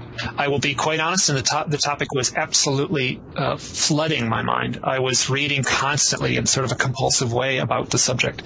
Quite honestly, that night when I went to bed, I was reading the book by Bud Hopkins called Intruders. So that was probably right there on the bed right next to me. All right. So maybe that fact and those elements sort of contribute to your idea maybe this is an off memory, that this maybe didn't reflect a reality that you'd call normal reality. But, that of course brings up a whole other issue in that one of the things that seems to be a constant element is that when these things go on, there is this sort of disassociation with what we would call a normal waking state. Can you talk a little bit to that? That was something that struck me at the time. It did feel different. It felt, I don't know how else to say it, except that it felt like I was in another reality somehow, or I was in another state of consciousness. I can easily dismiss that and say, it was a dream state, or I was just sleepy, or, it was just a funny sleepy state. And I don't quite know how to make sense of this. I'm going to jump ahead, and I had a dream recently. This is within the last few months. And the dream was, and this is a little bit funny, I was at my brother's house, and my brother lives in Michigan, and he kind of said, in the dream, he said to me, you got to check this out. Look what I got in the garage. And I'm like, what are you talking about? So we go in the garage, and in the garage, he has like this kind of partially dissembled flying saucer with a tarp over it. And he said, and my brother in the dream said, I know this guy who works for the government. He had this thing and he needed to get his hands off it. So I figured I'd store it in the garage for a while. And I was totally fanciful and I was fascinated. But one of the things my brother said was, he said, now don't get too close to it, because if you get close to it, it distorts your sense of perception. And I was like, what are you talking about? And he said, well, just the closer you get to it, it distorts reality. So I went ahead and walked close to this thing. It looked like a small flying saucer the size of a van or something. And as I got closer to it, true enough, I had a palpable distortion of reality, and it was kind of this strangely silent kind of head in the pressurized fishbowl kind of feeling, and it was very real and very palpable. And then I stepped back, and when I woke up that morning, the first thing I thought about was like that feeling, that strange fishbowl feeling, exactly matched my, now long ago memory of this event in Maine. Whoa, before we ask any more questions.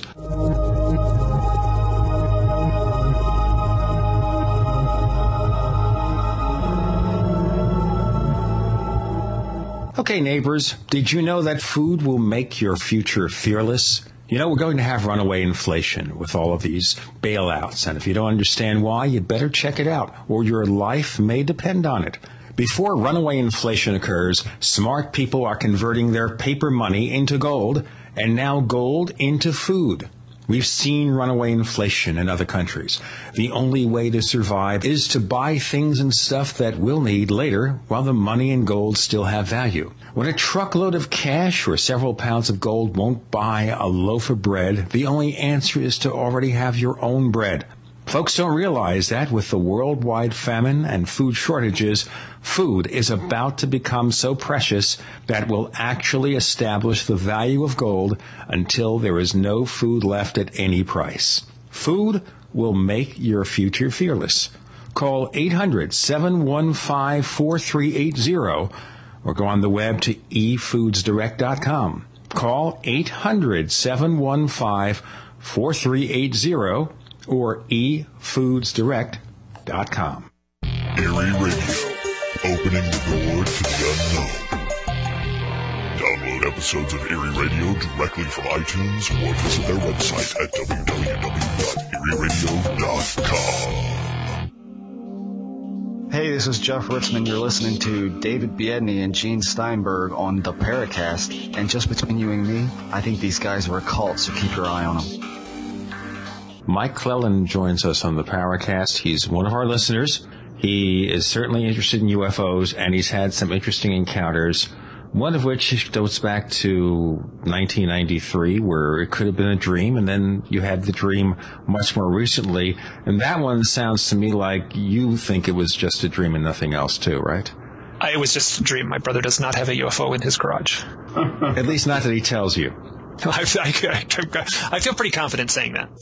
So in this thread, Mike, you then have an interesting illustration where you talk about this bright light that you saw in the background, and you kind of refine the visualization of what it looked like to you. And it's kind of odd. Talk about that a little bit, if you would. Okay, before I talk about that, there was a movie of Communion, which was kind of a bad movie where Christopher Walken played Whitley Strieber. And there's an event in the movie where the character of Whitley, played by Christopher Walken, walks through a nighttime scene, and he walks to what we perceive as a craft in the woods.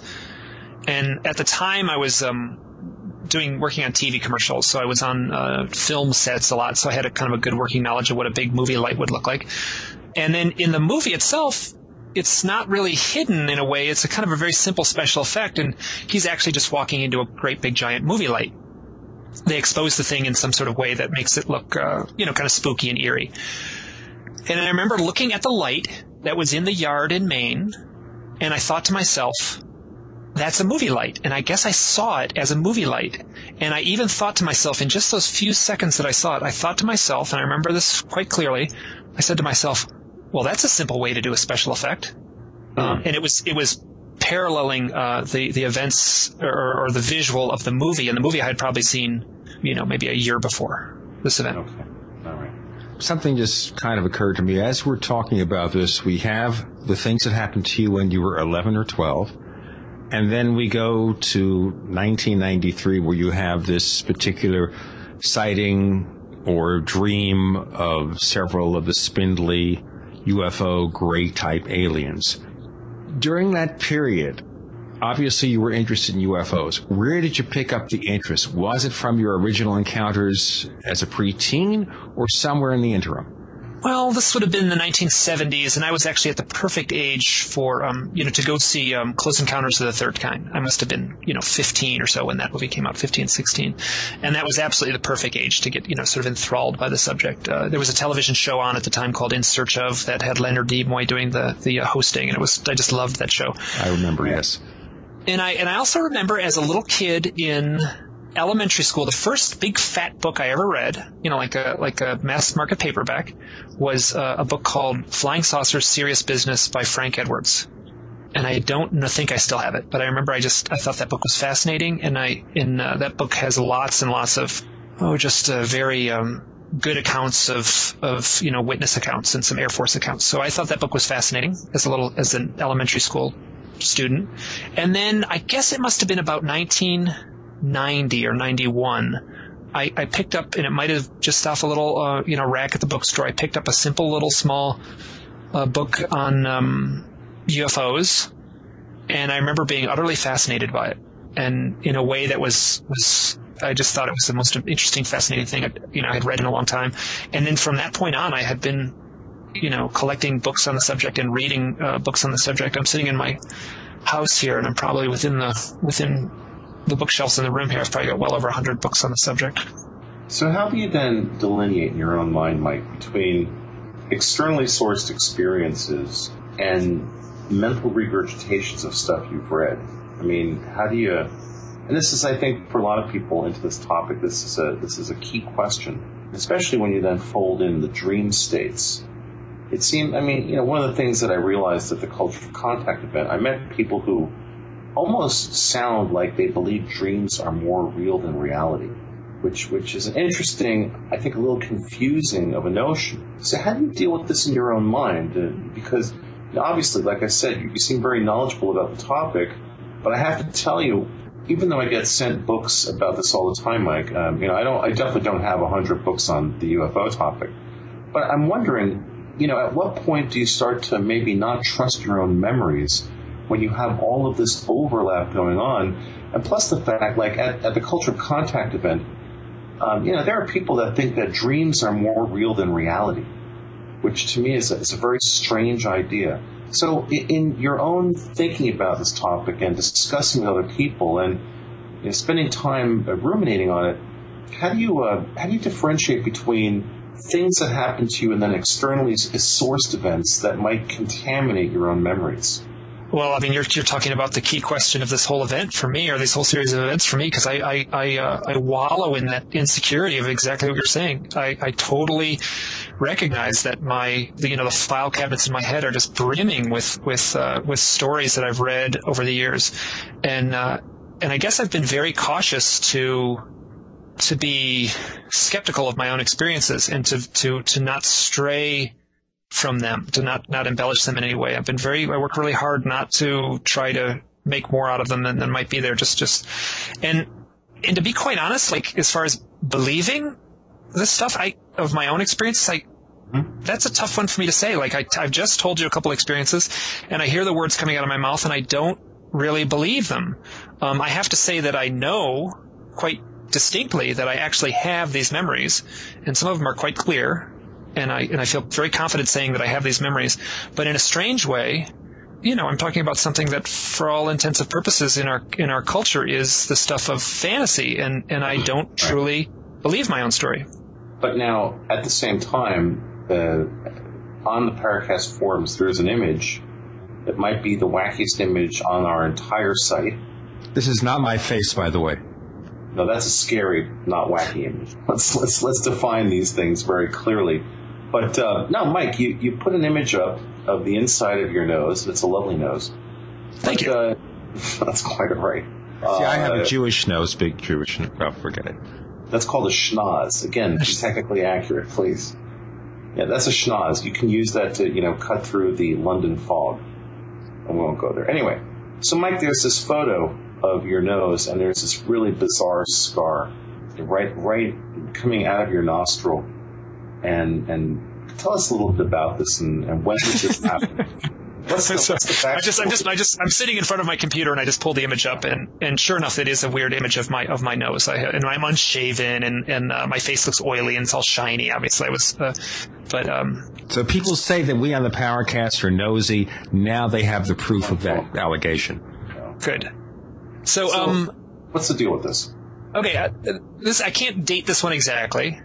I'm going to say probably around 2000, year 2000. I remember having a little irritation right there in my nostril, and I remember looking in the mirror, and it was kind of red and irritated, and I thought for sure it's like, this is like something. There's like what I thought to myself was an ingrown hair here, and little by little, after a few days, it kind of went. The irritation part went away, and I was left with this small little scar. I have no memory at all associated with how I got the scar. I do not know how this thing happened. As far as I'm concerned, there was just some sort of hair that got. This is delightful to talk about in front of the world here, but I had some sort of ingrown hair at the edge of my nostril, and maybe I picked at it or something like that. And it got a little infected or something like that, and left a little scar. So later on, and I talk about this and try to write this as clearly as I could in the forum. I had a girlfriend, and she was close enough to kind of look up my nose and kind of said, like, what happened there? And I immediately kind of felt my heart sink a little bit, and I said, that was an ingrown hair. And she kind of immediately replied, like, no, it's not. And I remember I had this kind of frightened, sinking feeling when she said, no, it's not, with such so definitively. You can describe the little scar. It's not any bigger than what you can see. It doesn't seem to go up into the shadow of the nostril there. It's probably just about what you see there. And you sat across from me at the Culture of Contact. I doubt you would have noticed it. I wasn't looking up your nose, man. Oh, no, David only does that on Thursdays. Okay. So, just wanted to clarify that, of course. So, But I'm looking at it myself, and I said, first of all, I thought, gee, maybe he just did something with a blade accidentally. He's shaving, and you went a little too high, and you clipped the side of your nose or something. Or your picture nose with a long, fingernail. Or a razor blade. That's why I went to the razor blade, yeah. No, I don't have any memory of any injury with a razor blade or anything like that. So, is there still a scar there now? That picture was taken about a month ago. Yeah, I could show you. Really? No, this is from 1980. No, actually, probably it was. No, this is it's like right now. It looks like this right now. So this is now 8 years ago. Okay, no, 2000. I'm getting my decades wrong. So this is this happened in 2000, but this photo's only a month old. Or maybe even less than that. Here, I'll look at the date of it. Huh. Yeah, As he searches the date. Yeah,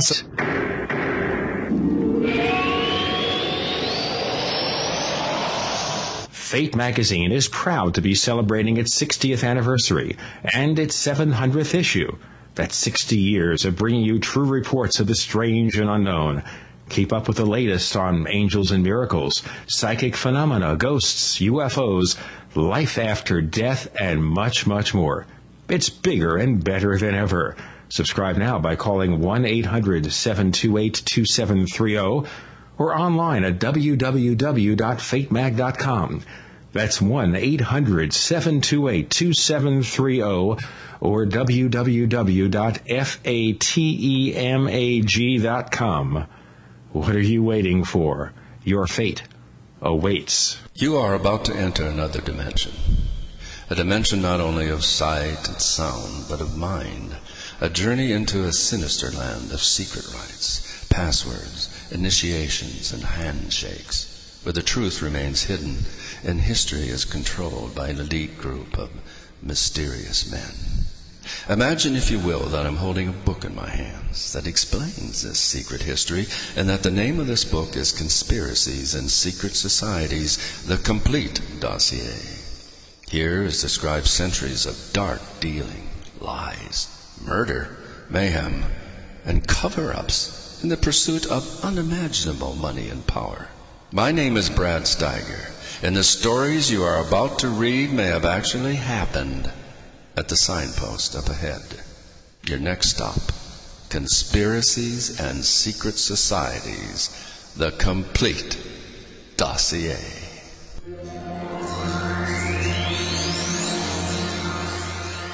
You're in the Paracast with Gene Steinberg and David Biedney. You never know what's going to happen next.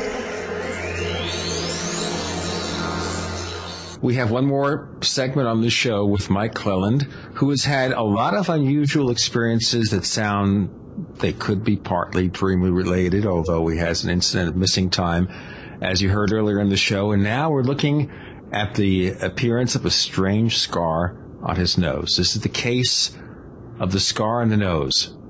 Well, so Mike, here's the thing. Okay, so have you ever had a doctor look at this recently and tell you what they think it might be? I've talked about that, and I've actually gone into the doctor's office on some other unrelated thing, thinking I wanted to have him look at it, and I just couldn't bring myself to say it. It just seems to me that I can very easily dismiss this thing as something else. It's funny, I'm talking on a UFO related podcast right now about this thing, and so I recognize the implications of what it might be, but you sit in, I walk away from this conversation, and I would be able to dismiss it completely as just a ingrown hair scar. But I'm also reading on the forums, and by the way, folks, it's at forum.theparacast.com where you can see this, and there is a thread, on the subject in our personal experiences forum called Orange Flash and Missing Time, where he recounts his experiences. But you also had a conference or a conversation with Ann and Whitley Strieber. That would have been over. I met Whitley Strieber at a UFO conference very briefly. He was very nice and very cordial, and I ended up sitting with him and his wife for a little bit. But that conversation was back and forth on a chat room thing that they do on the Whitley Strieber site. And that conversation was just a little back and forth where they were talking about, how to go about looking, have a doctor look at it and such like that. So I don't think there's much to that conversation. I just posted it up there. I just thought it was relevant to this page. Yeah, as far as an ingrown hair scar, I don't know, Mike. After 8 years, I think that would not be there anymore. I I have to agree with your ex-girlfriend. That's no moon. It's not an ingrown hair. It doesn't look like it. I'm not a medical professional, but 8 years and that scar looks like it was recent. It really does.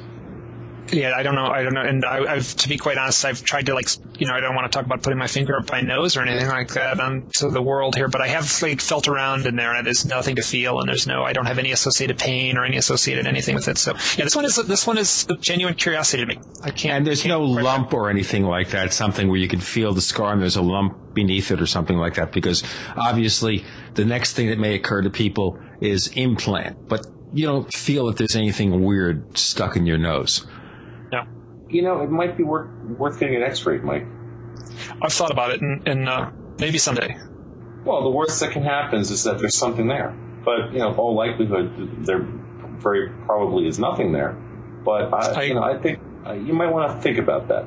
Not to tell you how to run your life, but, just to get it out of your mind, Another question that might occur to us, of course, is have you ever thought of undergoing hypnotic regression with regard to the missing time or anything else? And again, that raises so many other problems, of course. Once you go into hypnotic regression, does that process itself create false memories of something that may or may not have happened? Well, I have gone under hypnotic regression. I sat with Bud Hopkins, and he hypnotized me now about a year ago and talked a lot about this event, the event with or the events we've been talking about here on the, during our discussion. I have to say that I don't think I went under completely. A few things came up. Mostly that I could very clearly and vividly see my old neighborhood as I was walking home that night after the football game.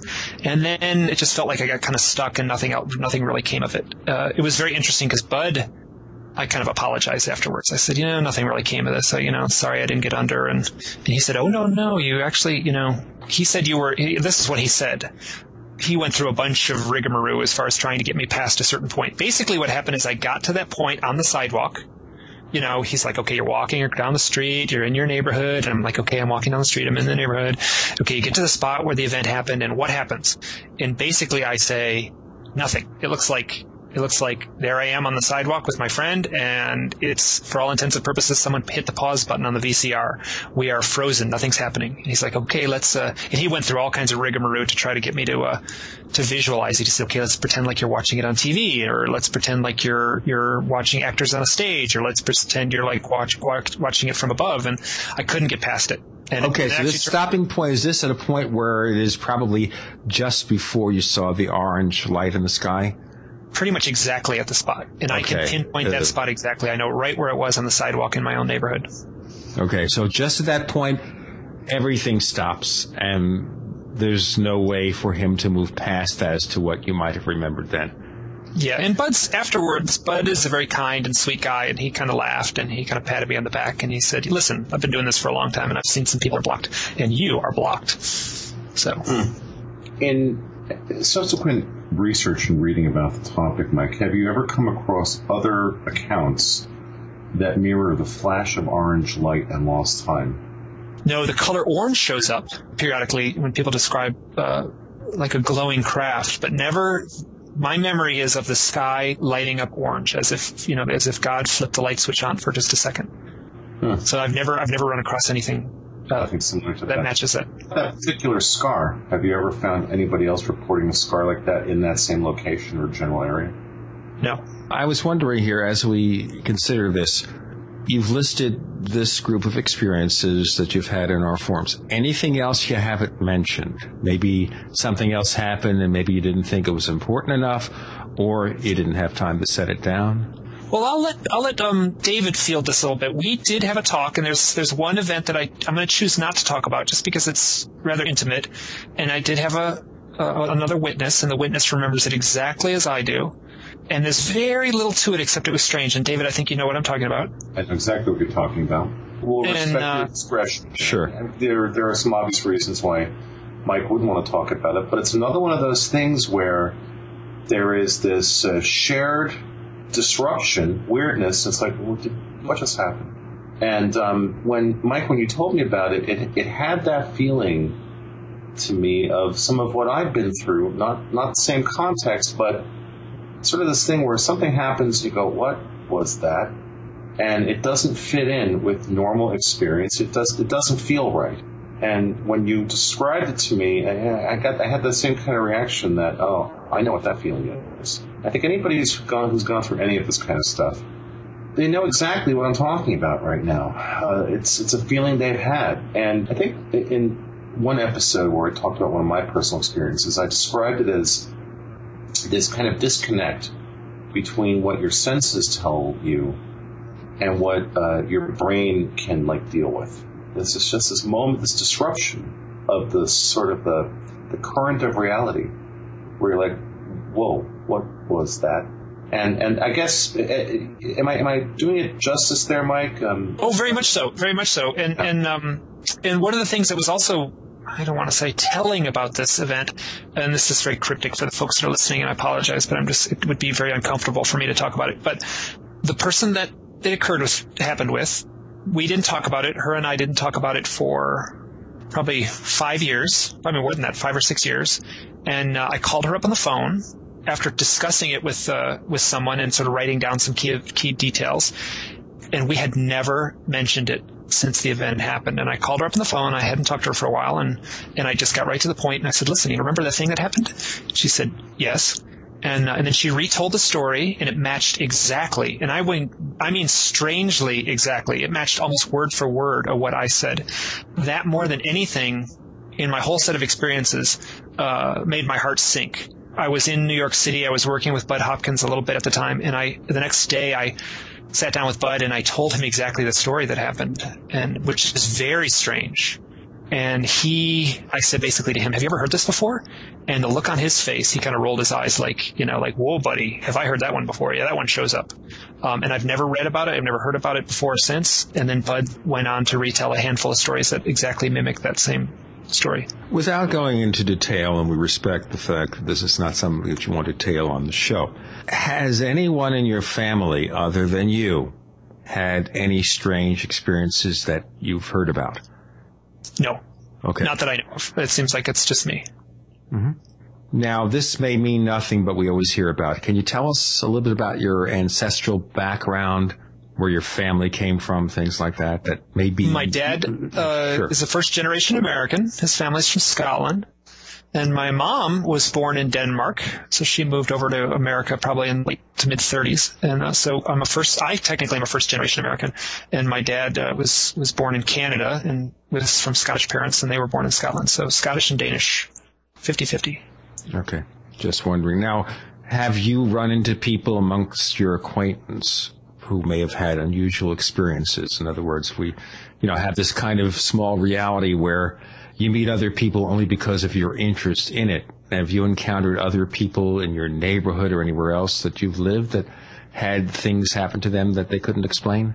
Well, as I've gotten into this and as I've been sort of taking it on, I've actually in the last year or so sort of made an effort to reach out and talk to folks. So it seems that these people are coming out of the woodwork, I'll tell a friend some of my experiences, and then he'll say, oh, you got to talk to my next door neighbor. So I'll walk out of his house and knock on the neighbor's door, and we chatted, and after hearing his story, it sure sounds like him and his wife have had a series of abduction events. And that's happened to me a few times, just out of the blue. People say oh, here's this story, and then they tell me the story, and it sure has the flavor of some sort of contactee event. You sort of wonder just how many people out there have had things weird happen to them. I think the number is supposed to be, according to surveys, in the many millions, okay?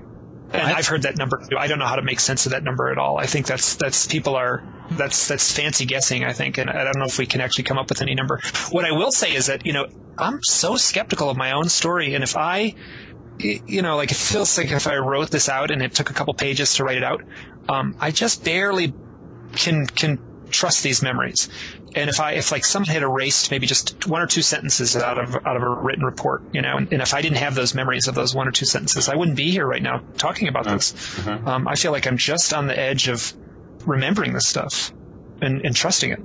I think that really adds to your legitimacy, Mike, because like people who I think have probably had legitimate experience, you don't have any pat answers here. You don't come to any conclusions from any of this.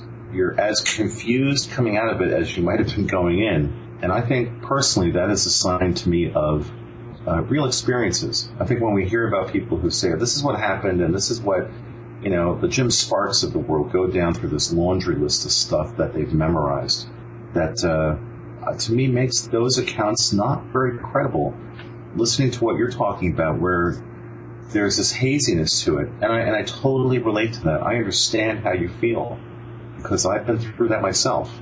There is something about it that it rings true to me, and it's almost as if you're not supposed to remember this stuff clearly. It's as if you're supposed to question it, and therefore sort of deprioritize it in your mind. I think that adds to the credibility of what you're saying. And I'll jump ahead to my own life right now as far as what you're saying, because you're articulating exactly what I feel deep in my core. I'm 46 years old right now, and I've, in the last couple of years, in a way that I can't really explain, in the last couple of years, I've, in essence, come out of the closet. I've started to talk about this. I've been using my real name. I've been sharing it with friends. I've had actually good responses. No one seems to treat me, as a nut job, and that's actually a deep concern of mine. And so within the last 2.5 years or so, it feels like I've been compelled to come out of the closet. And that's just so weird, because that exactly mirrors my reality. But okay, I'm going to ask you some questions now. All right. Unfortunately, we only have about 4 minutes left, so ask questions. Short questions, 2 words apiece. Okay. Any history of depression in your life? Yeah. Okay. Here, I'm going to jump. We talked about this a little bit at the Culture Conference, so I knew how that was going to come out. I'm going to jump to there was a fellow I met at the Culture Conference. He had made a documentary. I think it was called The Hidden Hand. Did you see it? No, I did not see it. Okay, I sat with him afterwards, and later I went out with him and Jeremy, and we ate at a little Greek diner in the East Village and chatted a bunch. He's 47 years old, has a history of contact events, has a history of depression. He's come out of the closet about 2 years ago, and he's talking about this stuff now. So there's a funny little pattern that I've been seeing, and maybe I'm just, insecure for some reason and just searching for these patterns and kind of trying to latch onto anything that might not, really be a true pattern. But I sure feel like I've met a handful of people that exactly match, my life events. Now, were they all in a similar age bracket? Because you and David are, about a year apart? No, we're exactly the same age. Oh, you're exactly the same age. Okay. Yeah, and this fellow was 47, so he's about a year apart. 1 year older than us, right. There is one thing I'm going to amend to that, though. Mike, in the first Gulf War, when Norman Schwarzkopf was asked about submarine presence in the Mediterranean, he looked at the person who asked him the question and he said, "Submarines? We don't talk about submarines." So when you just ran through that list, you brought up the word abduction, to which I respond, abductions? I don't talk about abductions. And I agree. I think that's the term abduction is so loaded as a term. It is as a hot button term as you can possibly get. I mean, and then I think that, but the term contactee just smells of like Sedona, Arizona, and the term experiencer just feels like I should be listening to bad new age music or something like that. So I don't know what to call this event. I feel like when I say, I feel like I might have at one point some events that could quite possibly in some circumstances point to some sort of UFO abduction, maybe event. And, I don't know how else to say it. I won't acknowledge anything like that. So, never. Not ever. And I try not to either, and I don't think I say it in the forum, but I think it's implied. Well, I'll tell you what's implied here to me, having read your messages in the forum, having listened to you, is that you're very sincere, very straightforward, and I agree with David. Everything you say rings of honesty, that you're trying to figure out something that you don't have quite the grasp on, and that, to me, lends it a greater level of credibility. I'll add that something that I didn't expect and something we haven't talked about at all here is in my life, in the last couple of years, since I've come out of the and started to talk about this, my life has been so completely awash in very strange synchronicities that to me seem intertwined with this phenomenon. Some of the synchronicities are simple and silly. I've talked about a few of them with David, and they're not very exciting, but they're genuinely odd. And also connected to this that I don't really know how to wrap my mind around this. It feels like part of my journey, to use another loaded kind of new age term, is that I feel like I'm at a place of, this is going to sound so flighty, but I feel like I'm at a place in my life of like expanded consciousness. I feel like I have a different and heightened spiritual awareness of the world around me than I may have had before, struggling and trying to make sense of all these events. Mike Clelland, we're just about out of time, but that strikes me as some sort of fascinating illumination, and I think we'd love to have you come back in the future and talk more with us about different things. Mike Clelland, thank you for joining us on the Paracast. You're very welcome. Thank you, Mike. The Paracast with Gene Steinberg and David Biedny is a production of Making the Impossible Incorporated. Join us next week for a new adventure in the Paracast.